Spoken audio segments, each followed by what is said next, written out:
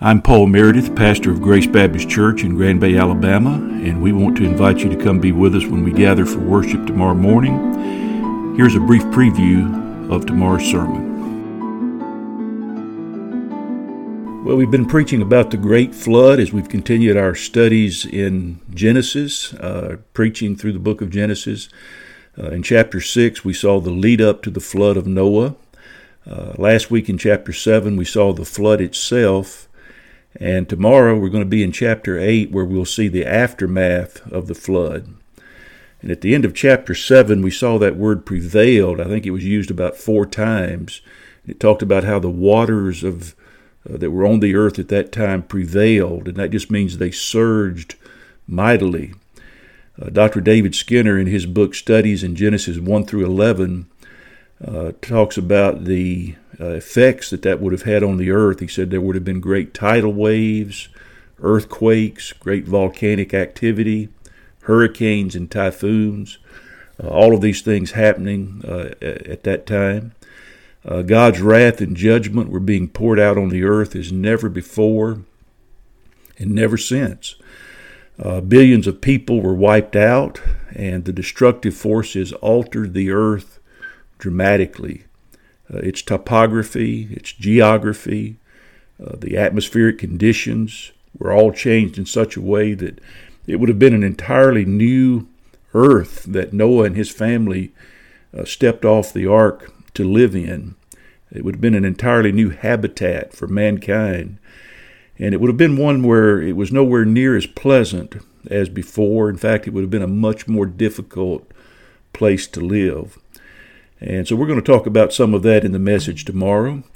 But our main focus in the message tomorrow is going to be the mercy of God. God continued to show his mercy to Noah and his family.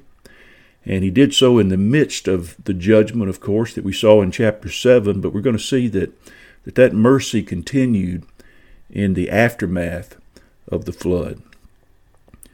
The prophet Habakkuk made a great request of God in a prayer that he prayed in the 3rd chapter of his prophecy. Habakkuk had become aware that God was going to use the wicked and violent Chaldeans to conquer and to bring judgment on Judah. And at first he couldn't resolve himself to that. He couldn't understand how God would do something like that. But once he came to grips with the reality that God was not going to change his mind and that he was indeed going to bring the nation of Judah to an end, Habakkuk prayed this prayer. He prayed, "O Lord, in wrath, remember mercy. In wrath, remember mercy." And so we're going to borrow that as the thought or the title for tomorrow's message, and we're going to call the message, God Remembers Mercy. Did you know that everyone on earth at this very moment, including you and me, is under God's wrath? You're either under his wrath or under his mercy. There is no in between.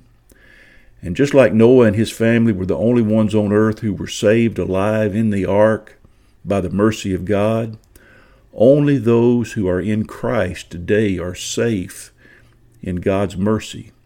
Everyone else is facing the eternal wrath of God unless they repent and trust Christ and what he did at the cross for the forgiveness of their sins. That's the only way to escape the coming judgment of God and the only way to have his mercy. There's no other way.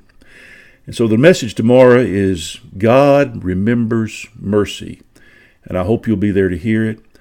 I want to remind our members that tomorrow we'll also observe the Lord's Supper during our worship, and so you'll want to prepare your heart for that very special time of worship. If you're not a member of Grace Baptist Church, we want to invite you to come be with us tomorrow. You'd find a warm welcome at Grace. Our people love to see visitors in the service, and you would be warmly welcomed. I think you'd feel right at home in a very short amount of time.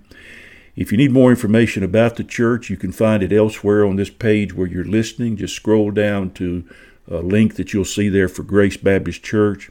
Click on that, and you can find out a lot of things about us. You can find out where we meet, what times we meet. You can find out what we believe and a lot of other information about the church, or you can go to our website, which is gracegrandbay.com. gracegrandbay.com. That's gracegrandbay.com. Well, I want to thank you for listening today, and why don't you do this? Share the link with at least one other person. You can do that in about 10 seconds, and send the link to this podcast to them, invite them to listen to it, and then invite them to meet you at Grace tomorrow. Well, that's all for this week. It looks like a beautiful fall Saturday out there today. I hope you enjoy it, and I hope to see you in church in the morning. God bless you.